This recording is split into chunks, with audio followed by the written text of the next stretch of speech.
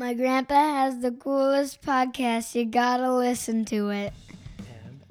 Or else I'll punch you in the face. Why did I say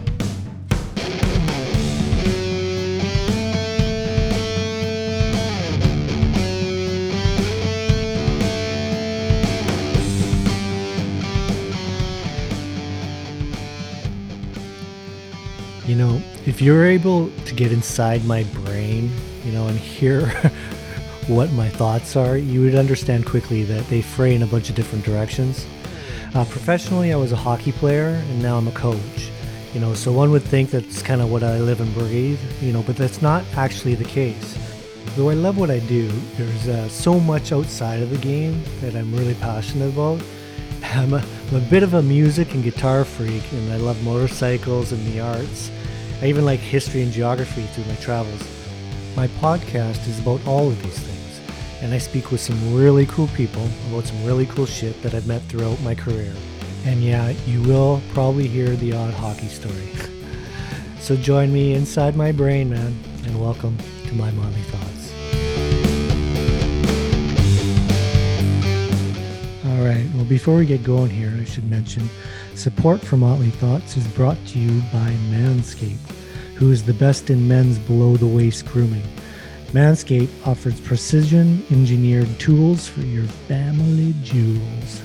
Manscaped is trusted by over 2 million men worldwide. Join the movement for all your below-the-waist grooming needs. And big news, Manscaped just launched in Canada. For those listeners in Canada, you can be one of the first Canadians to experience their life-changing products. One of the coolest things, the other day when I was using the thing, the Lawnmower 3.0, I couldn't get over how quiet the thing was. And nothing worse than thinking that everybody in the whole house or the whole world knows you're shaving the junk. Anyways, that's why Manscaped has redesigned the electric trimmer. The Manscaped engineering team perfected the greatest ball hair trimmer ever created and have the Lawnmower 3.0. Their third generation trimmer features a cutting edge ceramic blade to reduce grooming accidents. When I tell you this is premium, I mean premium, man. The battery lasts up to like 90 minutes, so you can have a closer and longer shave. The waterproof technology allows you to groom in the shower. One of the coolest features is the LED light, which illuminates grooming areas for a closer and more precise trimming. They've also upgraded to a 7,000 RPM motor with quiet stroke technology. And let's not forget about the charging stand. Show you're more off loud and proud because this intelligently designed stand is a convenient charging dock powered by USB. If you're listening to me speak right now, I want you to experience firsthand for yourself and trim that junk of yours. Get 20% off and free shipping with the code DUSTY70 at manscaped.com. Your balls will thank you. All right, and back to our regular scheduled programming.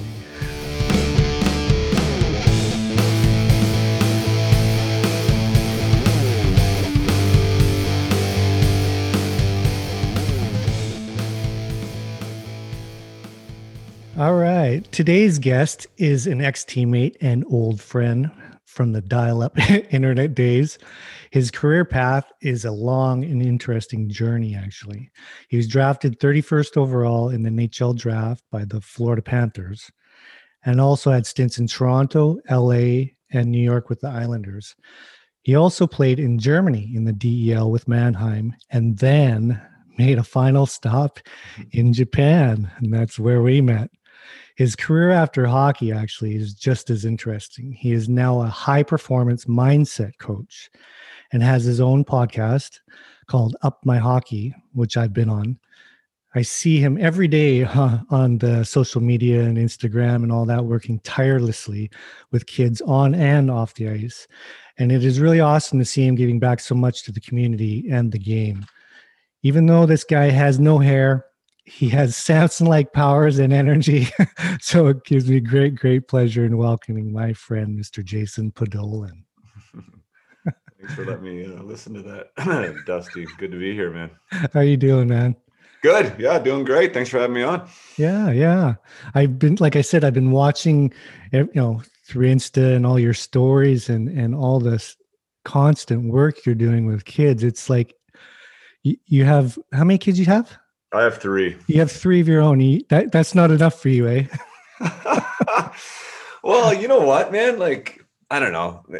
Everyone's got to pay the bills some way, Yeah, right? yeah, And yeah, I mean, like, not that I definitely have a strong personal connection to what I do. yeah, I happen to be good at it. I mean, at the youth level, I guess, these are young athletes, right? Which isn't really my expertise as far as, the mindset stuff that I do. right. But, geez, I mean, I got these three boys that they still like hanging out with me. They still think dad's kind of cool, which I got to take advantage of. And get to create some great programming at that age. I get to hang out with them, they get to create friendships. And yeah, I mean, it's not for everybody. Some of the parents are like, oh my God, I don't know how you do it. Right. But it's like, I don't know. To me, it's easy. It's fun. I like giving these kids something, to look forward to and get better in the process. So it's fun. It's really, really great, especially now with everything that's going on, and that you're able to still push forward, that connection and not lose that, because it's disappearing in a lot of places with kids, and a lot of negative stuff with that follows. And that the fact that you're getting the kids out there and being together and just hanging out and playing a game they love, I think it's pretty cool. Yeah, well, I mean, like you hit the nail on the head just with COVID and how weird COVID is and has been, and the impact it's had everywhere. I know a lot of us, there's financial impact. I mean, this has touched everyone somehow. For me, it's the kids that really bothers me the most for whatever reason. It doesn't necessarily affect them. Their health and their life isn't in danger specifically. They're at an emotional and a maturity level where they just kind of can't really fathom it or grasp it. And yet, everything's just changing so much for them. And talk about the need to be social. Like, we all have a need to be social, but at that age, it's like, like that's what it's all about. And for them to have that taken away is pretty tough. So yeah, I mean, to provide an environment at some points where they could get out and, be a little bit more, whatever age appropriate stuff, and just act and have fun and, run around. I mean, it was good to see the smiles and the laughs. So I know it was a good soul thing for a lot of these guys as well. No, for sure. So let me get this straight then. Exactly. Do you have an actual full on program, like with on and off the ice, or did you just kind of build it, as it went, or was it a full on sign up and you're in kind of thing? Well, yeah, I mean, that's where there's a lot of crossover for what I do from a professional and then a personal level. But like the thing that I was talking about with the activities was this thing called Up My Hockey Wednesdays. So that was right. This was birthed by the idea that our kids were going to homeschool this year. So, I mean, I have an 11-year-old, a 10-year-old, and an 8-year-old, right? All boys, all hockey players. We live about 15, 20 minutes outside of town. The nearest school, which we have to drive them to, there's no bus, right? So heading into the fall this year, we were like, man, like if there was ever a year to homeschool, like this is probably the year, right? Like nobody really knew what school was going to look like and what type of rules and restrictions were going to be there. And what we did see didn't look too fun. When we were forced into quarantine in the fall, as everybody was there for a while, we found that the homeschool actually worked out well for Sarah and I. We were both home most of the time anyways, and we live in this utopia-like sort of resort environment where the kids could go out and play and, have some fun and not be worried too much about what was going on. So we were like, well, you know what, let's try it this year. And then when we just made that decision, I was like, well, they need to have some type of social interaction. And I thought maybe other families would be doing the same thing. And I'm like, well, I'm going to do like almost a hockey academy-like approach for Pee Wee and younger, right? So my age group of kids where that isn't offered in schools yet. It's not offered at academy programs. And my idea was, hey, we'll base it around hockey. So we'll have an hour and a half in the morning, but then I'm going to bring in professionals in their field and whatever to expose these kids to different disciplines, right? So we had some more traditional like cross training from a real reputable place here in town called the Training House. We learned ultimate Frisbee with a national team member of the ultimate Frisbee team. We went to a rock climbing gym. We did CrossFit. We did soccer with the Whitecaps development coach. Like the list kind of goes on and on where these kids were exposed to different stuff. Got to have a ton of fun, got to include hockey, which is kind of, the backbone of their identity. Right. So we were still dealing with that. But we'd spend the morning together every Wednesday, all year pretty much. And I would organize these different programs, and I'd call them quadrants. So we'd have 6 sessions where we'd go and do 3 different things. And yeah, the parents loved it. The kids loved it. It turned out to be super successful, just kind of doing it off the seat of my pants. But it's something that, I got a wait list for next year and people want to do it. So it's wow. Yeah. That's awesome. It brings back a lot of memories from, the differences in schools and how they generally are now. And it's very go, learn, get better. But I remember as a kid, just the ones that always enticed me or I wanted to go to were just like the Penticton one. And it was because you got to play mini golf and you got to go swimming and those are the things that you remember from those, and it attaches itself to your love of hockey. But in reality, what it is the whole experience of having fun is what keeps you loving the game and whatnot. And it sounds, the way you kind of spun it is very similar in that sense. It had a lot of stuff that you can learn from, for sure, but made it really fun oriented. Yeah. Is that right? Yeah, exactly. That's the thing. You're actually creating better hockey players. If that's what they want to be, I know they're young, and even the parents, I know they're hockey players, so they're focused on like hockey and wanting to get better at hockey. But I'm a massive believer in the philosophy of just being a great athlete, right? And being curious and being exposed to different things. So yeah, it's sort of a subtle backhanded way to make these kids better hockey players, but it's like an approach that I think just makes them a well-rounded person, which is also more my approach when it comes to the off-ice stuff that I do, is like, which is very similar, I believe, to what you do. And you talk about not being able to help the athlete until you understand the person. And that's exactly what I'm doing, is developing the person, right? Helping the person become a better athlete. And a lot of times we don't think of the person behind the athlete. So when we're working with these, and for this, like, again, this is a different age category than my clients, like this is 8 to 12-year-old boys and girls. They're not thinking maybe about real dreams of being in the NHL, but you make them social animals that know how to handle situations and can approach adversity, and they're well-rounded and they understand how their body moves in space. And like all these things that are life skills at the end of the day, that are helping them in their chosen field at this point, which happens to be hockey. So it's all good. Totally agree.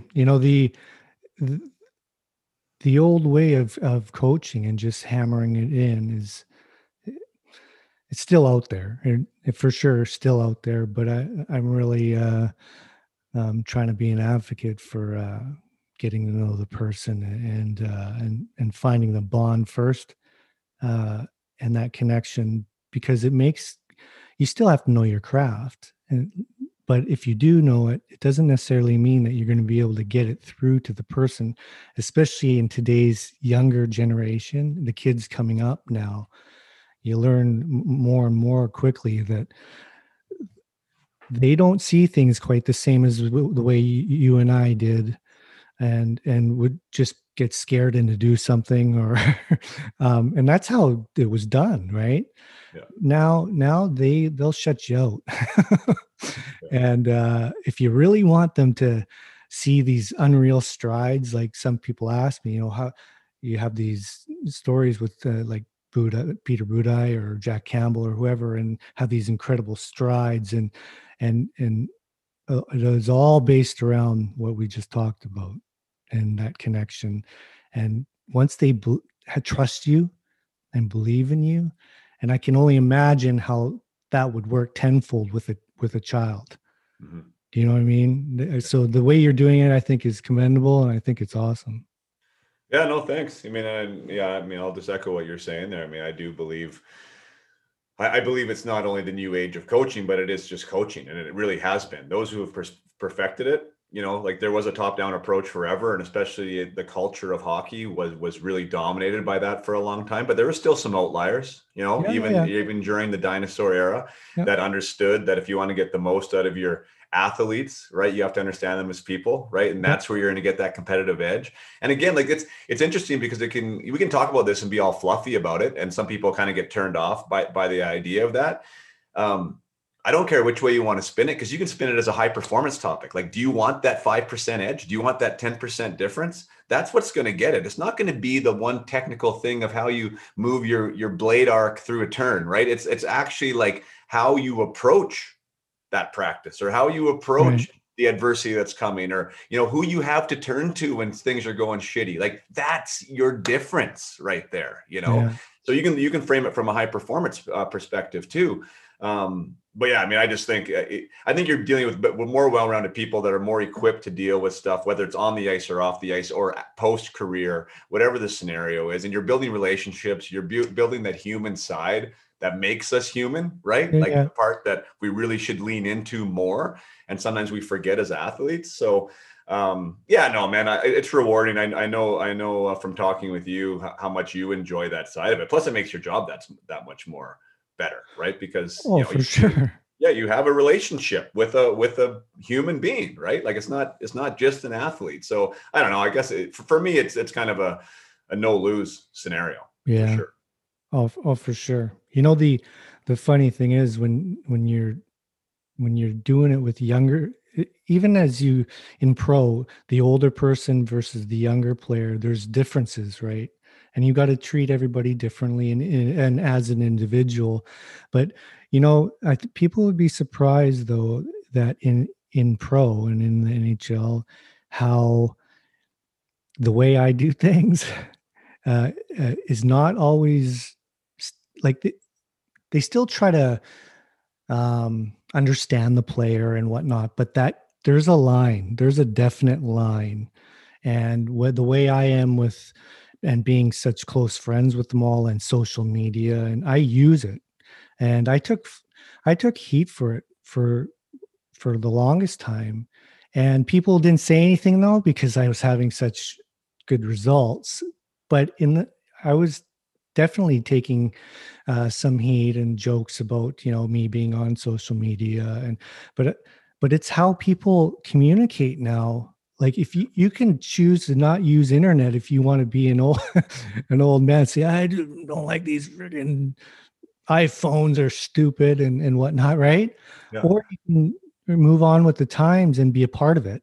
And I chose the latter, and it's made a huge difference. And it's neat to see you evolve too from the last. It's almost like when you do these your podcast, and you have these different coaches on, I notice little bit snippets, differences in your coaching and bringing. You must have a very, very cool, well-rounded package now of how you do things. It's neat. You have I mean, it's fun. I think that's just an approach too. I mean, I don't know how you approach your coaching or where you pick up your things, right? I mean, I think we arrive at the scene sort of with a philosophy and like an idea, right? And then in practice and as we evolve, I do like, I'm like, who does what I do really well, or who's better at me at X, or who's doing what that's successful. So I mean, I'm completely trying to be a sponge all the time, right? With that, that's one thing I've learned. You might learn that a little bit as a player, and more so after I was done playing, like the need that I should have been more like that, like who's doing what well and what are they doing, and try and model that success, like to pick up on stuff.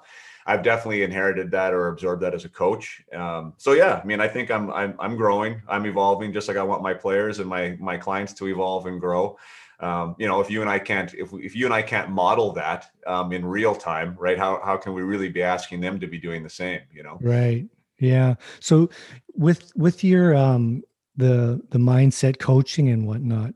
So do you coach like adults, for example? Is it life coaching, or are you helping professional athletes, or is it just where does that field take you? Well, right now I'm not working with pro players. I've worked with junior players up to junior Okay. players, so I haven't really explored that, to be honest. I'm sort of just Hmm. found my niche. Working with junior teams now. I'm being approached by junior teams, so setting up stuff for next year to be, their consultant or their mental Oh, performance cool. coach, in that aspect.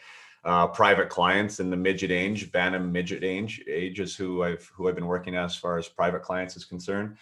Um, and yeah, I mean, what does that look like? I mean, that's the thing. Like, it's kind of an esoteric field, and what is the right label, to put Right, on right. myself? Like, you announced me as a mental performance mindset coach or a high performance mindset coach. I mean, I'm fine with that title, and I think that's good.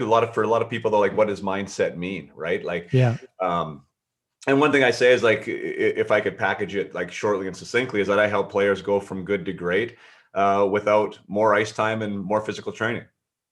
Because, and then it's like, well, what's that? How do you do that? And it's like, well, there's so much you can explore away from the ice and away from what people think of as traditional modalities, right, to improve, that just really aren't explored. And a lot of the time, when that comes from someone like you or I that's been there, that's walked into a locker room, that's Yeah. been on the fourth line or a healthy scratch or trying to overcome an injury and all these things that athletes go through, especially in the hockey realm, that you can apply some skills and tactics to them from a first person example.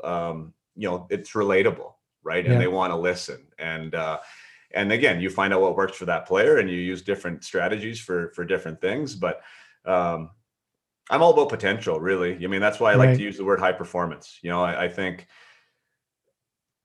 everyone is chasing some type of a dream. I think, like whether that's a D1 scholarship or whether that's major junior or whether that's an NHL jersey, right? Or a Hall of Right. Fame career. Everyone has something. And I just trying to break it down to, like, how do you become your best? And if you accomplish that in whatever capacity, the closer you get to accomplishing that, then you're going to get to where you're going to get to. Makes sense. Like, we're so results oriented. I'm like, let's change the result. Like, let's change the result from like being, yeah, I want to be first ballot Hall of Famer, to let's change the result to being, I want to be the best Jason Podolak I can be. And Yeah. when you focus on that and you keep that in front of mind, then there's all these different elements, right, that you can be curious about. That, like, how does that actually happen? What does that look like? Hmm. And for a lot of people, it's not more power skating, and it's not increasing the strength of your deadlift. Yeah. It's how do you approach the game? How do you keep it fun? How do you handle your adversity?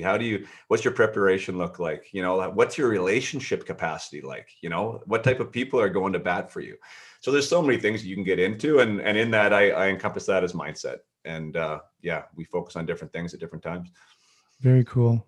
No, so many of the things that you just mentioned and came up uh, are pretty much in line with how I go about doing my business. And I was just thinking of, I don't know if you know, but I just built a website to people that said I should start the stuff that I do with guys like Soupy and whatnot. I still help them. Yeah. Um, and none of it is on the ice anymore. And so much of what I do, and the best part of what I do, where I see the biggest results, is not on the ice. And so I continue to do that with all the guys that I've worked with, and I would help anyone. And people said I should do that. Well, I'm not if I'm not, don't have a contract right now, and Yeah. so I built this website, and it's just based on what you had said, and I'm offer my help in these other ways, exactly the same way that I would Jack Campbell, and it brings. I try to get the best out of what they are. I might not be able to improve your technical aspects because I'm not there on the ice, but what is going on in a lot of the players' minds is all these problems that you just mentioned and Mhm. challenges and roadblocks and huge blocks that these guys can't get overcome, right? And like you said, we've both been through these things, and Yeah. a lot of them are pretty shitty, but it's how you deal with them, right? And if you can deal with these kinds of things, that's what makes the difference between, like, there's so many goalies out there, and I'm to use my position as an example, that have all the talent in the world and actually have nights where they look unreal. But how come they can't make it to that next level and just they can't push themselves? It's not because they're not working hard enough or whatever. There's a lot of these other things that you just mentioned that are in the way, and they don't know how to deal with them. And that's where I can help. And so that's very similar, very, very similar actually. And it, using Jack Campbell as an example, were some huge blocks for him in his life. And you and I, it's been a while since I was on your pod, but we talked about it and how I went about it. And it was not at all about your traditional, what we got to work on, and we got to focus and we got to have these goals and shit. Not at all. In fact, it was quite the opposite, because he was very goal oriented. So I actually tried to wash that and just focus on him and the love of himself and appreciating himself as a person, and just it built that love of being on the ice, having your blades on the ice, and having fun doing it. And then the expansion of your growth can happen. But when you're constantly pushing, and I was like that, man. I don't know what you were like, but as a kid or even as a pro, but like for years I was like that. Just fucking wanted to be, goal oriented and had to make it here, had to get this contract or whatever. And we talked about it, and I learned that wasn't it wasn't very helpful. Right. Yeah. I know one of the most recent success stories, and one of the biggest success stories I've had, is with a young man that we essentially worked on having fun, which sounds like so crazy to work on, right? Like that you need to work on that. But like you said, you deal with these high performers and these guys that are really driven. It becomes very, very professional and very business oriented, right? When that happens, you lose the concept of what it is, of why you put on the skates in the first place, right? So we have to reinvent that passion and that ability to just go out there and enjoy the moment and enjoy what you're doing. And yeah, I mean, and it is something that you do need to work on, because when you're in it yourself, as well as I do, right? You get caught up in it and you can't see the forest through the trees, right? Like you don't know where to start. How can I ever unwind this, right? Or unpack this? So yeah, I mean, we worked on just finding ways for him to enjoy being out there. And then it became less critical of himself, right? Began to handle mistakes better because he had a different perspective on it, right? His focus changed. And now he's able to flourish because he's not playing in fear, right? Of not getting it or not attaining it or not having the perfection that he wanted. Mm-hmm. And now he can just flow. Right. And I guess, yeah, I mean, that's just so fun, because that's not taught in power skating. That's not handled by your typical bench boss, in any program, So, I do think more than ever, I think these kids, you talked about talent. And I know you don't want to talk. I mean, we got on this topic, so I guess we'll just stick with it. But I mean, the talent of the players now, as everyone sees, is crazy, right? It's the goalies, the goalies. My God, those goalies! It's crazy to me watching goalies now. How that position has advanced. Even usurps the players. But I mean, everyone's skilled is all I'm saying. But they're living in this generation's brought up in this. Everyone gets a ribbon mentality, in this instant gratification scenario where everything's just one click away, social media perfection, where you see the highlight reel every single time you open up a feed, right? Yeah. Somebody's 5-star life. And that just does amazing things for your ability to handle adversity, for your ability to frame perspective, to stay focused on something for the long term and not the short term. And I think more so than in a long time, the mental resilience, I think is a better word, the mental toughness is at an all-time low. And I think that people just need help with it. And it's 100% okay to need help with it. It's fine and it's normal. But I do think that our culture is creating athletes that have a hard time dealing with someone telling them no. Oh, for sure. 100%. It's more, like you said, probably now more than ever. And that's one thing, me being on social media and following and seeing firsthand how the kids respond to the posts or what they're posting and whatnot. They're really affected by everything that's going on out there, and what other people are doing or how great someone is. And it really is hard to focus on just being you and being happy with you when you're constantly being shit pushed in your face daily about how great everyone else is. Yeah. And it makes you feel like shit. Or you don't even want to try. I mean, I see it at the younger age groups, right? Like less so at the older age groups, and I would assume at pro, right? But at the younger age groups, like these kids, if they don't feel like they get it right away, like they just shut down. Because what's the point even of trying? Right. This level of like perfection that they've seen, like they must not be good at it. So why bother, right? Mm-hmm. Yeah. And that's the part that breaks my heart. But yeah, the old fear of, I think in Michael Gervais, who I'm a fan of, high performance coach that works with Pete Carroll with the Seahawks, he calls it FOPO, fear of other people's opinions. And what a debilitating scenario that is. And I think it happens for adults as much as it happens for kids, but I think kids are really surrounded by it, right? Like not wanting to make that mistake, not being prepared to be courageous enough to throw themselves out there. And yeah, I mean, that's one thing that I do talk with my clients about a lot is, when you really break it down, how many things don't you do because of that? Oh yeah. Fear of what other people might think, right? What stops you, right? And that is 100%. A lot of times that's what it comes down to. Well, I'm unsure, I might get made fun of. I mean, that's a kid's way of thinking of it, but like adults have the same thing, right? People are going to judge me, right? People are going to think this, people are going to think that.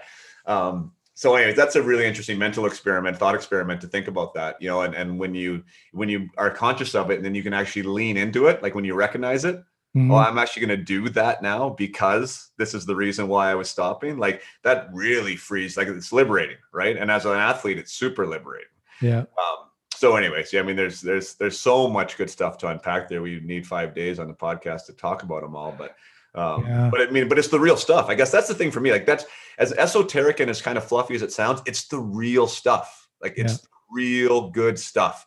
And it's totally the stuff that, is still looked at in a non-traditional standpoint. Right. And I think it's going to become traditional. Like I think in 15, 20 years, it's going to be status quo, right? Like, yeah, well, I would hope so. It's funny when I listen to you talk, you should speak for me. Well, let's partner up. I only have the forwards and defensemen taken care of. Because people, I always do these interviews, right? And people are like, so how do you do this? Or how come you have so much success with these guys or whatever? And I spit out this stuff, but I listen to you, the way you speak, it just sounds so much better. I'll have Jason Bedolin do my interviews. But it's all of the stuff you're saying is so bang on. We have obviously we all have our own unique way of approaching things, but the base of what you're saying is very similar to what I do. Right. And once people, and that's with my website, I've offered it to coaches to help as well, because I believe that I've had a few people like Matt Millar, who is now the development coach in LA, who took over for me when I left.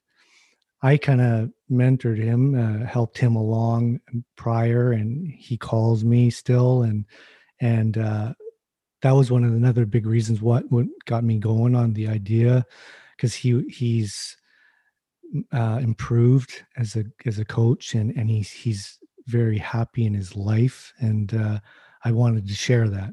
But I think that now more than ever, like you said, it's just very, very important that we share this knowledge, because once people understand it, it opens up. You'll be surprised if you know what you're doing on the ice and know how to teach. If you can get a hold of, grasp what I'm saying, the teaching and how quickly they learn and how quickly they jump on board. Once they're fully on board and they believe in you, the learning happens way quicker. Yeah, It's for sure. Exponentially right. faster. Yeah, it's There's no unbelievable. resistance, right? You have to take away the resistance. Yeah. Yeah, for sure. No, I'm with you on that. And yeah, it's funny because you just hit a great point there. I mean, the evolution of of even what I do, and one of the things I haven't signed with them yet, so I won't bring up the name, but a coach in the for an OHL team was going over the package and stuff, and he was like, you know what, like you should, instead of just the team, you should offer this to the coaching staff as well, like from the coach with the general manager sitting in all the way to the equipment manager. He's like this stuff that you're talking about, the culture and the character and the communication. And he's like we need this as much as the players do. And if we were all on the same page, like I would find that super beneficial. And so from that conversation, had other conversations, and now I'm developing like a front end aspect to the back end program, so like the Cool. coaches can be on the same board too. So I mean, it's people are more hungry for it now than I think they have been in a long time. It's the barriers are starting to break. And yeah, I mean, again, I'm a massive believer just in the philosophy of one-on-one coaching in general. Like I think that's the way of high performance. I mean, I have a coach myself. I mean, I just hired one again a week ago. I believe that's how you get the most out of yourself, right? Getting someone that knows you, bringing different perspectives, different people, different tools, different techniques, someone to keep you accountable and keep you on track. And I think athletic performance, some sports have done it. Hockey has been an outlier all the time. They're always slow to the party, but it's starting to get there. I mean, it's starting to get there to understand that there's value there. So, anyways, like the poor days of Cristobal Huet, who I interviewed there about a month ago or 2 months ago. He had his first goalie coach at 22. He said, like my son who's 10 probably, like I don't know how many goalie coaches he's seen already, because that's the way it goes. That's why these kids are so darn good now, and the technical aspects, right? It's insane. Yeah. Well, you talked about the coaching, the side of it, as far as this meant teaching this way of thinking. That's the ultimate goal for me, as far as and then hopefully in the next little bit here, I land something. And what I would love to do is, if I get a head job in the NHL, is bring on the whole goalie development core, the group, as far as the coaches, be on the same page as me. Yes. And I don't mean like we all have to like the same goalies or teach the same way, but just my philosophy. And I'm going to really encourage that from the bottom to the top, and we all live that kind of lifestyle as far as our coaching and way we approach the kids and the players. And that's my ultimate dream. I would love that. And I've talked to a bunch of coaches, and Peter Budaj, who's retired now, is coaching now. He's starting, and he's hoping to land his first gig in pro, fingers crossed. And but I would love to, because Boods totally loves the way I do things, and bring in guys that have like minds. Everybody's their own people, but that'd be the ultimate gig for me, to see that whole, the way things are change a little bit in the approach, because it's still there, it's still there in the NHL. Unfortunately, the way, there's a line, the players here, the coaches here, and that's that. And you can have a small connection on the ice and that, but that's where it ends. Yeah. But I wanted to go to the next step. You know what I mean? Sure. Well, yeah. I mean, I think it's personal development 2.0, right? I mean, and that's where sports is going. And I think a lot of the people in those positions aren't capable of really manifesting those relationships, aren't comfortable having them themselves. I mean, I think that's where it stems from, right? Like they want to have that hard line because that's where their comfort level lies, right? Like, I think that's a whole cultural scenario that we're talking about. And that's, you can have integrity with that player on a trade or sending him down or all these negative things that sometimes happen in the world of pro sports, and still be that guy's real good friend. And he thinks you're going to go to bat for him whenever he needs you. Right. Like I have no problem with that conversation at all. Right. To me, it's actually harder when you don't know the guy and you're messing with his life and you're doing all these things, right. Without him knowing and not being upfront about it. So, I think there's a way to make that happen. So I 100% agree with you. Like there's a way to put people first, and keep them first and have them feel first, where they're going to be loyal and they're going to be committed and you're going to get the best out of them as athletes. Again, I mean, NHL's a results game. I mean, period, right? You need to get results there. Yeah. But it's a flip of that coin, right? Of how you're going to get those results. And I think when you put that person first and not the player, and you really, really harvest and you focus on the development of those relationships, that's where you're going to find it. And I mean, yeah, good on you to talk about having the coaches on that same page. Because I mean, you know as well as I do, if there's one link in that chain that's not saying the same thing you are, then that culture isn't there. Yeah. You know, so everyone needs to get it. And that was actually interesting when, like, one team particularly this year that I worked with, the coach ended up saying that it was like what we did for an hour a week was better than their practice time, that he would have swapped it for a practice, because like, as far as like building the culture and having these players on a call together, working through some of these blocks in a group format, you know, that understanding that they do have the same things that they're all wanting to do, or they're all having trouble with, right? That you can actually build a culture around improvement, development, and growth that doesn't feel isolating, like there's anything wrong with you. Because that's a problem too, right? We're all sitting there going, oh shit, but he doesn't feel like that. Why do I feel like this? No one else is going through this, right? But we're all going through it, you know? Yeah. So when you have it, like when you have 20 strong in a room that understand, like, yeah, we're all doing this together. We're all on this journey and we all want to be better. That's a really interesting environment to operate in. It's really fun. Well, our general mindset as far as hockey players and how we're conditioned in the past is be tough. Yeah. And, and showing any sign of lack of toughness is a bit of a sign of weakness. Yeah. And so people shut up and don't say anything. Yeah. Don't say nothing. Regardless what it is, whether it's something to do with your life that sucks or you're having trouble with, or on the ice. And our general way of thinking is to don't say anything. And guys really suffer from that all the time. Pro too, NHL happens all the time. So having people like yourself, just with the idea of doing things this way, you'll be surprised, man. If you get someone to open up, there's all kinds of shit going on in their lives that needs to be talked about. And once that's freed up, you can begin to heal and improve and build your life. But if you keep everything bottled up inside and be the traditional hockey player, you kind of just go with what happens. You know, you kind of implode almost over time. Yeah. Well, it's too much to bear, right? And we're dealing with all types of masks in that scenario. I mean, masculinity is one of them. Like, what does it mean to be a guy? You know, I mean, I have female clients too, but I mean, when you're dealing with like males who are now hockey players, they think that this, like, when you are those two things, like you show up and you act and you behave a certain way. Yeah.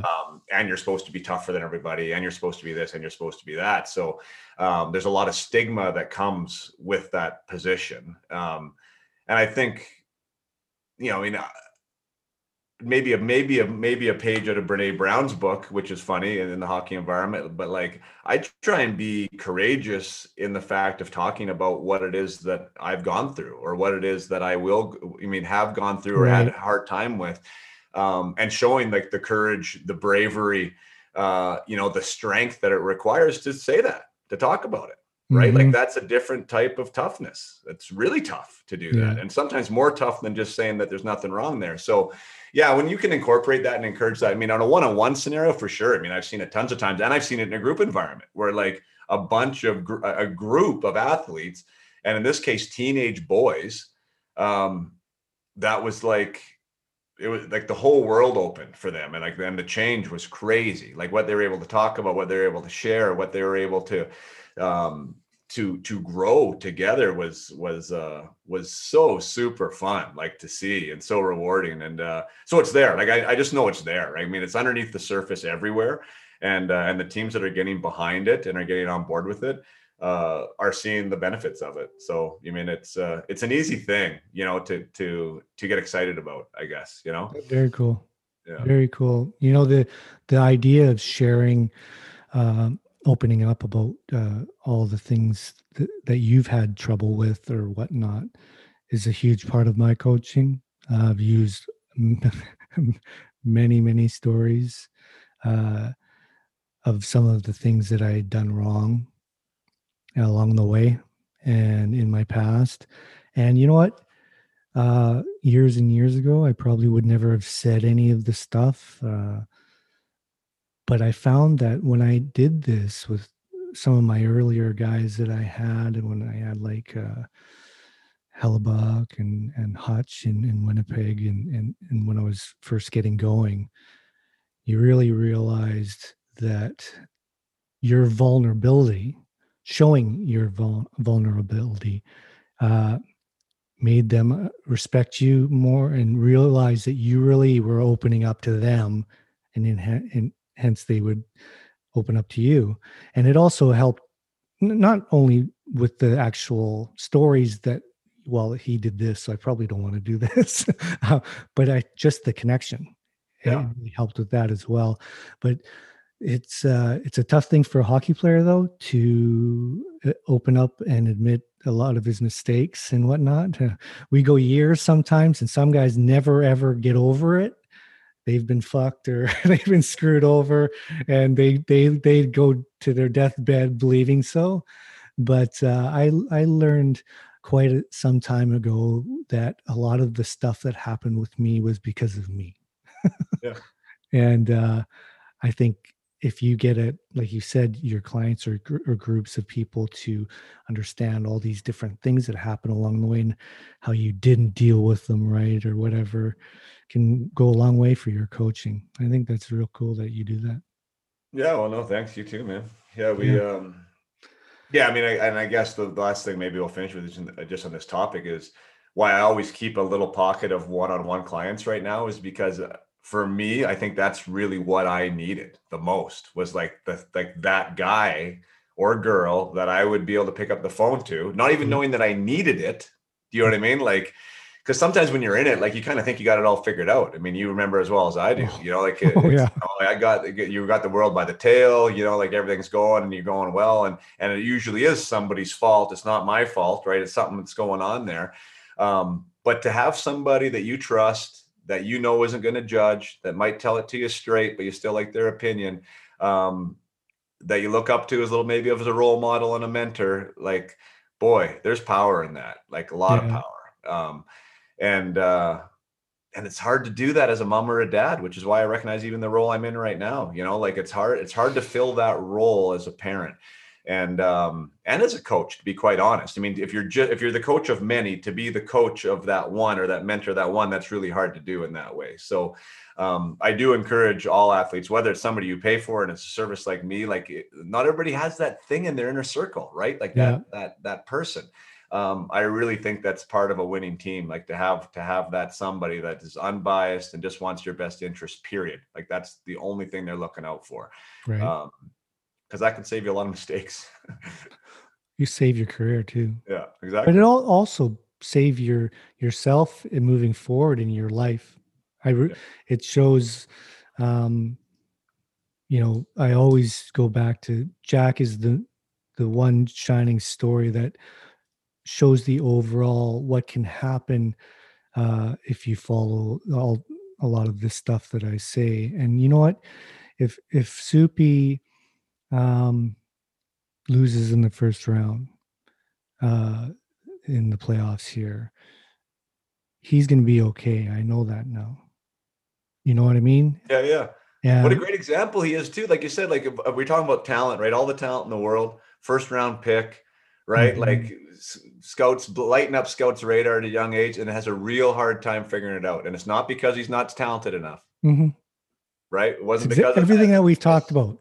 Yeah. Everything. Yeah.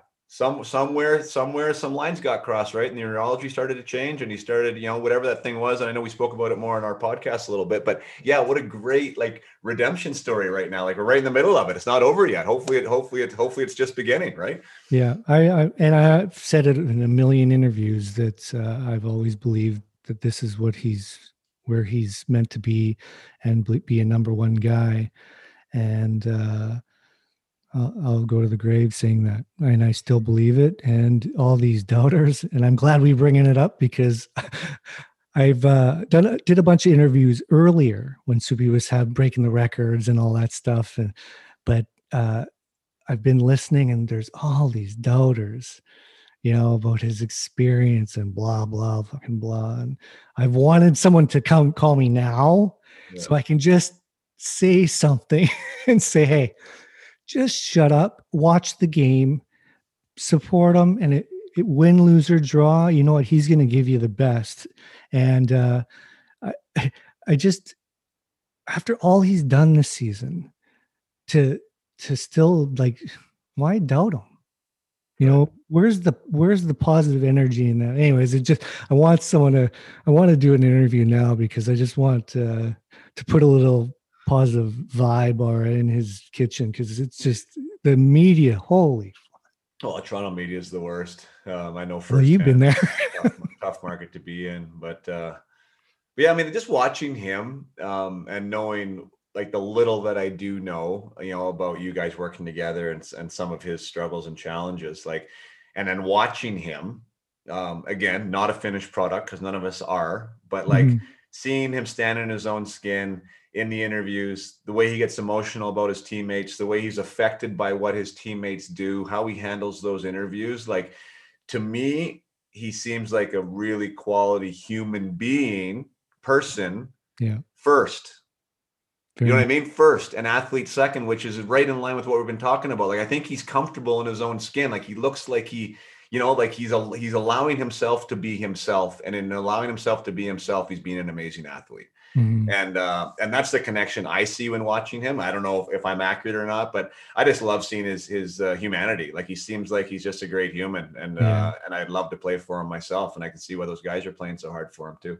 Yeah. Well, I said it. I remember. I think it was the Leafs lunch. I did it with Andy, an interview, and I just said that one of the big things about being a number one guy is having people that would put their face in front of a puck for you, that would, they would do anything, take a bullet for you, basically. And he is that type of person that people genuinely, you listen to those interviews, that's not bullshit. It's other people talking about Soup. Like, he's the genuine article. Guys love playing for him. And especially as a goalie, as much as it seems like, and can be an individual position, we are in dire need of what happens in front of us to be successful. Yeah. You can't win a game on your own. And when you have guys that not only are working hard, but actually going to war for you, that's where you build winning teams. And he has that. And that's a big intangible as being a number one, right? There are goalies out there, and I won't name names, that are great goalies, but have never won. And one of the big things that you hear behind the scenes is they're not great team guys. They don't particularly liked. Yeah. And when you have that, which he has in spades, can be real helpful. So I'm hopeful, and I'm so super psyched to see what happens, because, man, he's the starter in the Stanley Cup playoffs, and just that alone, that's awesome, regardless of the result. I'm so jacked for him. It's crazy. It's insane. Yeah, no, I am too. I mean, he's been a feel-good story for me too. I mean, how do you not, I guess, you like it? I mean, I a little closer connection maybe than some, but just seeing his rise there, and him, paying the dues, and the doubters and all the stuff you're talking about, it's cool. I just love the way that he's navigating it all too. Like, that's been one of my favorites to watch. It's just awesome. Yeah. And through our talks along the way, he's had challenges, because that market's the toughest in the world, and in Toronto there. And but he's open to expressing his challenges and stuff along the way, and he's meeting everything head on, and just it's been so fun to watch, and I'm just so proud of that guy. I can't express it enough. If it doesn't go well, he can go play for OG Paper at the next season. Okay. Fine. They're great segue, because we got right into it right away. Yeah. How we know each other. Okay, so you're playing a lot of years in the NHL and in the American League, and even in the IHL, and go over to the DEL in Mannheim. How you end up in Japan with me for your, and ends up being your final season, right? Yeah. So how in the hell did this come along? Well, yeah, but what a great question. And it's kind of fun for you maybe to retell. I did actually go. Mannheim was that? I mean, not Mannheim. OG was awesome, because I did end up going to one more NHL camp after that. Like, it actually gave me like some fire, and like, no, I'm not done yet. Like, I was like, I want to keep going here. But I played 3 years in Germany, and I'll start just in the first year Germany real quick. I went to Germany. I think it was at 26 or 27 years old. I'd been in the minors for like 4 or 5 years. Was doing well there, but felt like I was actually like kind of fading as a player. Had sort of been written off despite stats and everything else, that, I'm a minor leaguer. And I was like, you know what, I'm going to go to Europe. I want to reinvent myself. I want to get back to, my goal scoring skill kind of work, and then come back. I was going to go for 1 year and then come back. That was like my mid-career makeover move, right? I was like, this is what I'm going to do. And lo and behold, I go to Mannheim and have the time of my life. I'm real successful. They offer me a 2-year extension 2 months in, and now I have this big decision to make, right? Am I gonna stay here, or am I essentially say goodbye to the NHL, or am I gonna stay here and play in Europe and make really good money and have this awesome life experience and say, all right, this is what I'm doing. I ended up signing the 2-year extension. Never, I'm not a rear view mirror kind of guy. I mean, I loved my time there. Ended up getting hurt the second half of that season. So in some ways, like, thankful that I signed that extension, because I had shoulder surgery that ended that season. Then I had 2 more years after that. And I was never quite the same player again after the surgery either.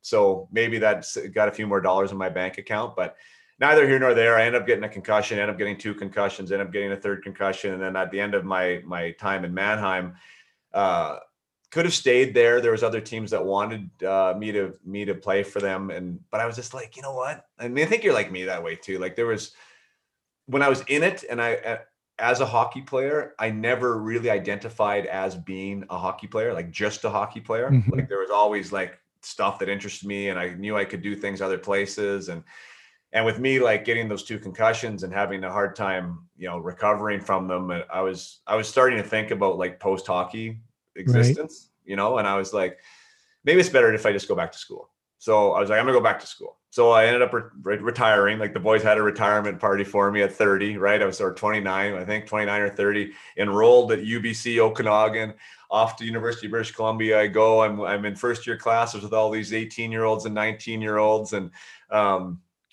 anyways, like living this university life, not really knowing what I was going to do with it or otherwise, but just always kind of thought of myself as a bit of an academic, and that's where I would have went if I didn't go to the WHL. So here I was, and wouldn't you know it, if the phone just wouldn't stop ringing, right? Like, not looking for a job, right? Like, so I'm going to school, and and it's all these places. Like, they weren't high profile jobs by any means, but like, they were, Milan in Italy and in Austria and Prague, and the one in Denmark, Copenhagen. And I'm like, oh my God, like, super cool places, right? Yeah. I didn't even really knew had like professional ice hockey leagues, to be quite honest with you. But the money was always like, man, like, it's not really good enough for me to leave school. And then I got a call from Japan, an OG Paper, and they're like, hey, can you play? And I was like, well, yeah. And was in the middle of finals, right? And it was, I don't give a crap talking about money, but I think it was like 70,000 or 75,000 US for like the last 2 months of the year. Yeah. And I was like, and I always loved Japan. Like that was the other thing for me. So like, I love Japan. Like I love their culture. I love their food. I loved aspects of that country. I'd never been, right? So now I'm like, well, shit, I gotta go, right? So I was like, I gotta go. So I remember writing my finals, like 3 and 4 days or whatever. And that's why, and then like I was on the next plane out, and I think I left right before Christmas, showed up in Japan, and yeah, what a wild that was. Having no idea about anything, like nothing, right? Like nothing. But yeah, and then enter Dusty Emu and Aaron Keller, who I knew from before. So that was a friendly face for me because we played minor hockey against each other. He was there. Okay. Other import there was Rob Miwa, who, you know, the English speaking guys who I ended up getting friendly with. But was Bert there? Bert was there, right? Oh yeah. Henderson. Yes. Henderson. Yeah. Hendy was there too. Yeah. It was, you know, what's funny when you say all those other places you mentioned, some odd places to have hockey and whatnot, but the culture is it's European, it's different, but it's not the same. Like you go to Germany, you go to Italy or whatever, you're still kind of North American-ish. But then you throw hockey over in Japan, it's like a whole nother world, isn't it? Especially where we were. I mean, you would know better than me because you played in other places, but like that one, I forget what it was. I think there was some type of, there was some break when I was there. I don't know what it was, but I think it was in February or something where it broke. We broke for a week and guys were allowed to go wherever they wanted or whatever. And I went down to Tokyo, and then I went up to Osaka, and then I think to Hokkaido.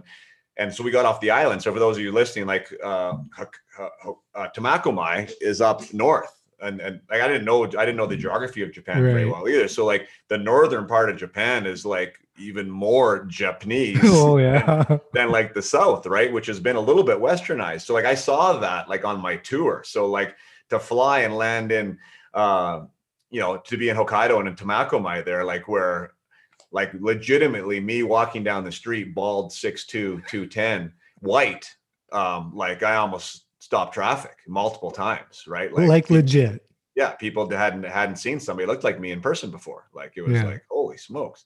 So yeah, it was very foreign to be there.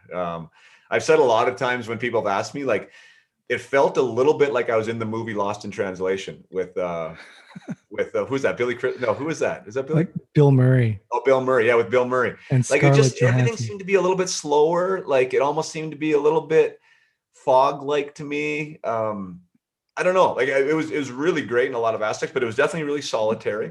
If I wasn't at the rink, like I was by myself. I mean, you guys all had families, and you know, like the Japanese guys spoke only Japanese. It wasn't like I was going out with them. So I was living a very, very isolated life in the apartment. And other than banging my head 10 times a day on all the overhead door passes, I didn't have too much to do.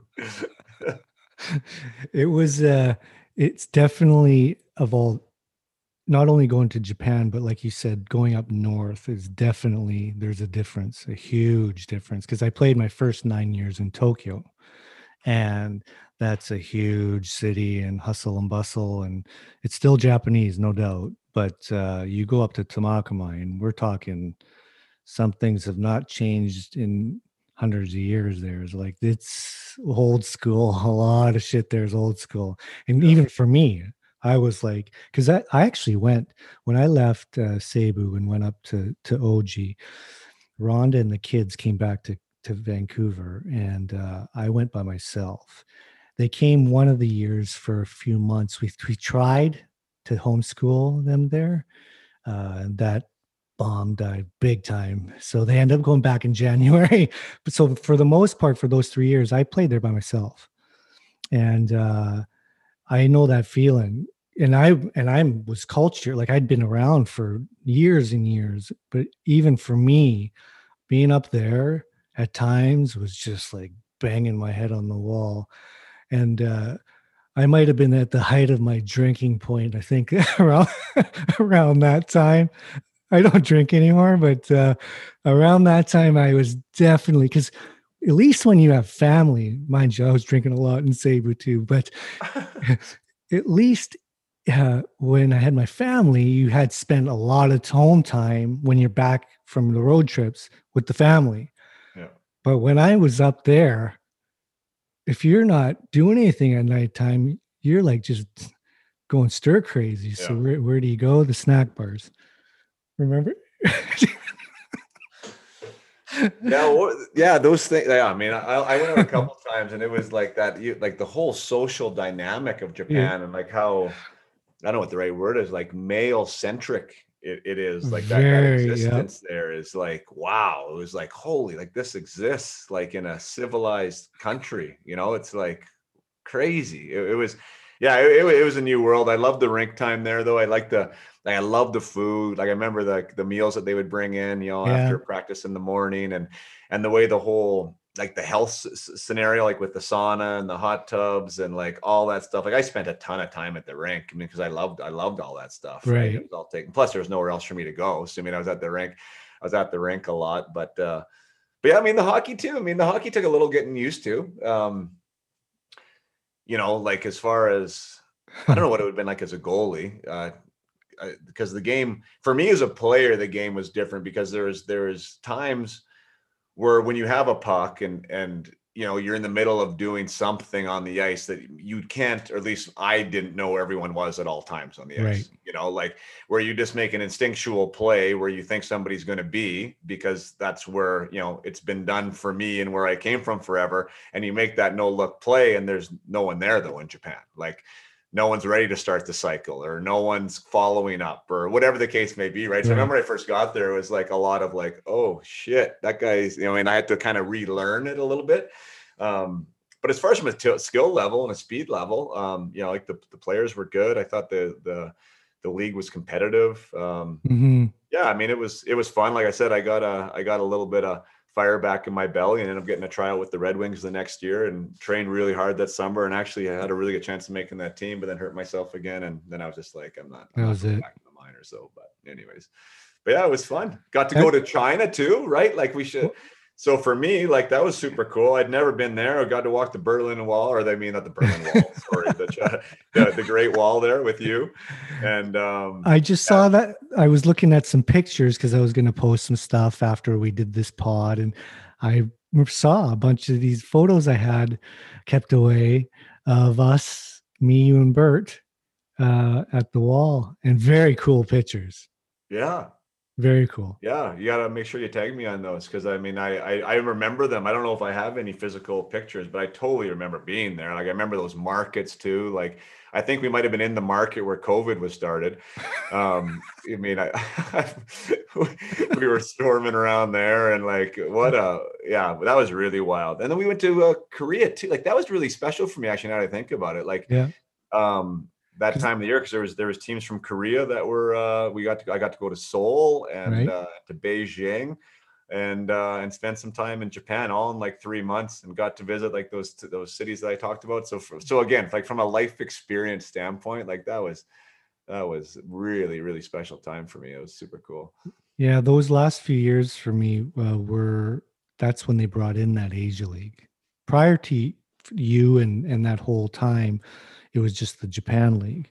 And then they had this grand idea to bring in a couple Chinese teams, a couple Korean teams. And one of the years we had a Russian team in Khabarovsk, Amur. And yeah, it was a weird time. To be quite honest, I hated going there. I didn't mind Korea so much. China, especially the cities they chose. There was Harbin was one of them, and it was just not cool for me. And it's kind of weird now because I end up coaching in the K and in China that 1 year, and I'm not really allowed to talk about that. But anyways, had its challenges. But yeah, that year that you came in such a short time, a lot of different places and different types, like culturally, China and Japan are so different, and Korea is a little bit kind of in the middle of all that. Yeah, I agree. Actually, that's a good way to put it. I would agree with that. Yeah, but yeah, what an experience for you though to be able to do that and just kind of out of the blue, You know, like Oh, it's totally out of the blue. Yeah, I mean, it all happened in like 2 weeks. I mean, I was like I said, I was studying for a philosophy 101 final, and all of a sudden I'm on a plane. Like I think it was like Christmas Eve, right, to Japan and to a place that I didn't even know existed. 2 weeks earlier, essentially. that's too Um, cool. yeah. I've played with a lot of really cool, made some good friends with the import guys that have come along through what had came along through. Um, Tom Curvers and you name there's a ton of guys that really good guys, but they all say really nice things about their experience. And most of the guys usually come for 1-2 years and then kind of move on. That's how it was, anyways. Mm. But it was really neat, the friendships we developed and in such a short time, and it's been pretty cool. I was going to ask you quickly uh, before we finish off here. You played also in St. John's, did you not? Yeah. Yeah, Oh, yeah. because I spent a lot of time there when You I was did? with when I was with Winnipeg, and our American League team was in St. John's. Oh, you were in like Newfoundland. Yeah, Winnipeg had their team in Newfoundland. I didn't know that. yeah. When I had Hellebuck and those guys, the team was called the St. John's Ice Caps, and That's wild. I remember going in. I was in the dressing room, and they had all of the plaques or pictures, like a team picture and a plaque with all the names on it. And I remember seeing yours. Oh, yeah. Yeah, I Yeah. was there. What would it have been? I mean, that was almost the longest place that I was at in my pro hockey career. I was up and down a little bit with Toronto, but I mean, I got 2.5 seasons. So I mean, that was the longest stretch. I Yeah. Great people. I have phenomenal stories from St. John's. Yeah, I mean that. I don't know what you thought of the place. I mean, I Loved was it. single there, which I think either helped or hurt. I don't know. I mean, That street, George Street. yeah, George Street and I were real friendly. The Like, the people there. I mean, I've said it on podcasts before publicly. Like, it's amazing that it's still part of Canada. Like, I didn't feel like it was Canadian almost, like being from yeah. the West Coast here. Like, it's so far removed, and like the dialect is so different. The way of life is quite a bit different. The architecture is different. Like, everything there is different. But there's such an amazing, welcoming and vibrant people, just collectively, that like I really felt comfortable there. They were so good to me, and yeah, and I enjoyed it. And as far as taking your mind off the game when you're in the minors and not wanting to be someplace, I guess, like that social element there, I think probably kept me sane. Mhm. It might also kept me from the NHL, but well, I say that kind of more as a joke, because I had my most productive time. I led the AHL in scoring in that town. I mean, I had 43 goals in 60 games or something. It was number one in the minors that year. So I mean, Oh, cool. yeah, so it was, I mean, it was productive for me too. I had some really good line mates there. So yeah, I mean, so that whole thing was fun, but I mean, there's obviously, I mean, violent weather, right? I mean, like Yeah. there's some craziness about being there too. That's different, but really blessed from my time there. And I 100% endorse anybody, especially if you're Canadian, to go visit, because like that neck of the woods to me is, we're so prone right on the West Coast to go to Hawaii or down to Mexico or, like whatever, these West Coast kind of adventures, that we don't think of going 4.5 time zones away in our own country. And and it is expensive, and I get it, but boy, I mean, I think it's one of those things that you'll never regret ever to go Yeah. there and visit. Well, that's why I wanted to bring it up. Not just because you played there and I coached there, but just the whole vibe of St. John's. I thought it was a good thing to bring up because it's kind of an untold place, and no one really talks about it. It's just over there, and Yeah. like you said, though, and the way you get there too, it almost like it legit is another world. The way you got to get into that place, Yeah. and sometimes can't and can't get out. It's like it's isolated, but it is so cool. But more than anything, the people to me were just really special. The weather sucked balls for most of the year, but I had my family come visit during the Calder final run, and the weather was starting to get nice. Yeah. And we went on those iceberg tour thing and the lighthouse and just some of the scenery. And I come from, we both come from BC, which is the most beautiful place in the world, but it's different beautiful. Yeah. It's gorgeous there. Absolutely gorgeous. I lived like my address, my second year, my first year I lived in Torbay, which was about 15, 20 minutes outside of St. John's, like up on a cliff, this gorgeous house, like on this bay, gorgeous. And then my next year I lived just underneath Signal Hill. So I'm sure you did the Signal Hill walk, right? Like, and I was like, my house was like number 3 First Street. Like it was like maybe one of the first places ever built. Like it was up at the end of this road, looking over the harbor where the icebergs float in and like the ships come in and stuff. And you could see downtown and, like it was spectacular. Like, and the first, if I knew a storm was coming before anyone else did, right? Because I was like right on the edge overlooking the rocks and stuff. And I really loved that. I mean, it was really cool there.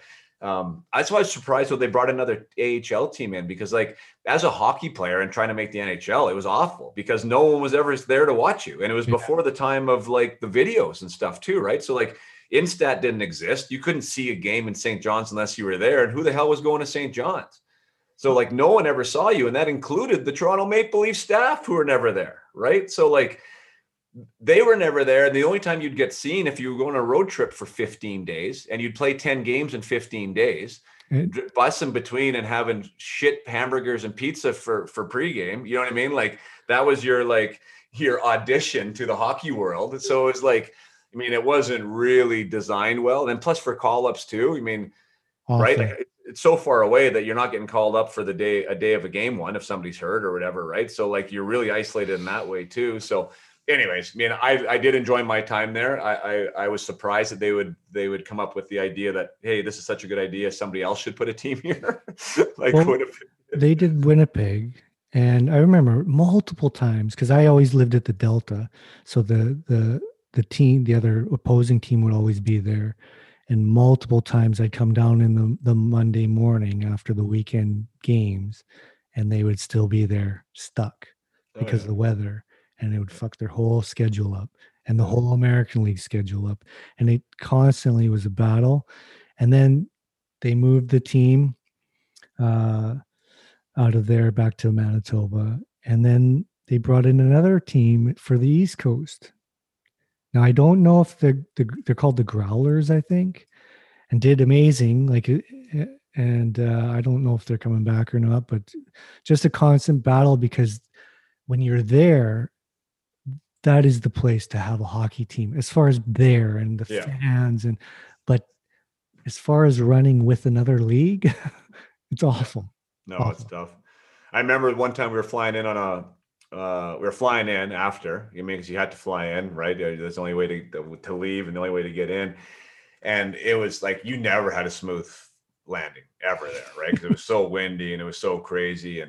And usually we're on these smaller planes too, that weren't huge, which sometimes made it worse. And one of my teammates at the time, Todd Gillingham, did not fly well. Like he didn't fly well just in general. And DJ Smith, that's so funny. Now head coach, I didn't mean to name drop, but that head coach of the Ottawa Senators, he's always been a pretty funny guy and still is. And so Gilly's like on the back of his seat, like white as a ghost, right? Planes all over the place. And all DJ's right behind him going, this puppy's going down. There's no way we're making it, right? Shut up. Like Gilly's losing his mind and DJ's just in his back of his ear, like positive thoughts. Oh my God. But anyways, long story short, so the plane finally lands. This one time it was like horrific. And like, I think everybody on there was scared. Like I didn't think we were going to make it. But we get on the runway and it's one of those ones where you don't even have like the Skyjet or whatever. Like you walk out onto like the tarmac. And as soon as I took one foot off the, to go to the ladder down or the stairs, like I almost got blown off the stairs. Like it was intense. Like how it was like, we were in like a mini little hurricane or something. Like it was nuts that this plane was even landed. So, to echo your point of like planes not leaving, now wind's going the wrong way, you're not getting out. That's for sure. I don't know how many times we did the down and then back up. Right. Like, sorry, we're not landing. Oh, yeah. Just the worst feeling. Anyways, hey, I really thank you for coming on. I had a great time, man, catching up. Yeah, sweet. Anytime, man. Love to help out fellow podcasters. It's great. The podcasting world. Hey, hopefully we can get, finally catch up and meet in person as this, the weather is getting really nice. And once we're allowed to meet people. I know, right? But yeah, I'd love to come back up to the Okanagan and see you again, bud. Yeah, no, it'd be great. And hopefully your listeners got a little value out of our conversation. I mean, I think one of the things, again, the theming of your show is a little different than mine, but one of the things that I get from my podcast is just like a thanks from people who aren't just in hockey, because like the stuff we just talked about today, it has really almost nothing to do with hockey. Like when we're talking about like that mental side of doing anything well, like it applies, right? Like it transfers to business, it transfers into anything, being a good student, how to help people through stuff like that. So, I mean, hopefully there was some gems and people could take away some stuff that they can relate. And that's why I love doing what we do. I think the conversations do matter. And I know I've picked up a lot from podcasts like such as this too. So whatever we can do to give back a little bit, right? Well, for sure. Yeah, you're right about my podcast generally isn't more teaching or very informational or helpful in that way mostly. But I really felt this time around was really important because we both do a lot of that. And I thought we could really get some good value out of that. And I'm really happy that we had this chat, and hopefully you can help someone move forward and maybe call Mr. Jason Padola in for for some well, that's the help. thing I've had. We got to remember to do that too. Yeah, I mean, like that's the thing. Like we do kind of the same thing, and there's other people doing it. I'm definitely not like, I don't know. People get funny about business, right? Yeah. Like I just want people to get help, period. Yeah. Like accomplish what you want to accomplish, whoever you need to do that, right? Whatever your thing is, right. Like get out of your roadblocks or make your moves. And I mean, if that's with you, or if that's with me, or if that's with Joe Blow down the street, like to me, that doesn't matter. There's enough people out there, to help, right? It's just like, let's have the conversations. Let's get the perspective changed. Let's understand like what's available to people, and then they can make decisions. And by all means, if my name's one of the ones they want to email, I'd more than welcome a conversation. But I think the content is more important than the person at this stage in the development of this stuff. That's probably the best way to end it right there. That's well said. And I appreciate you coming on, Pods. It really meant a lot to me that you made the time. Grateful, buddy. Thanks for having me. We'll stay in touch, man. Cheers. Peace.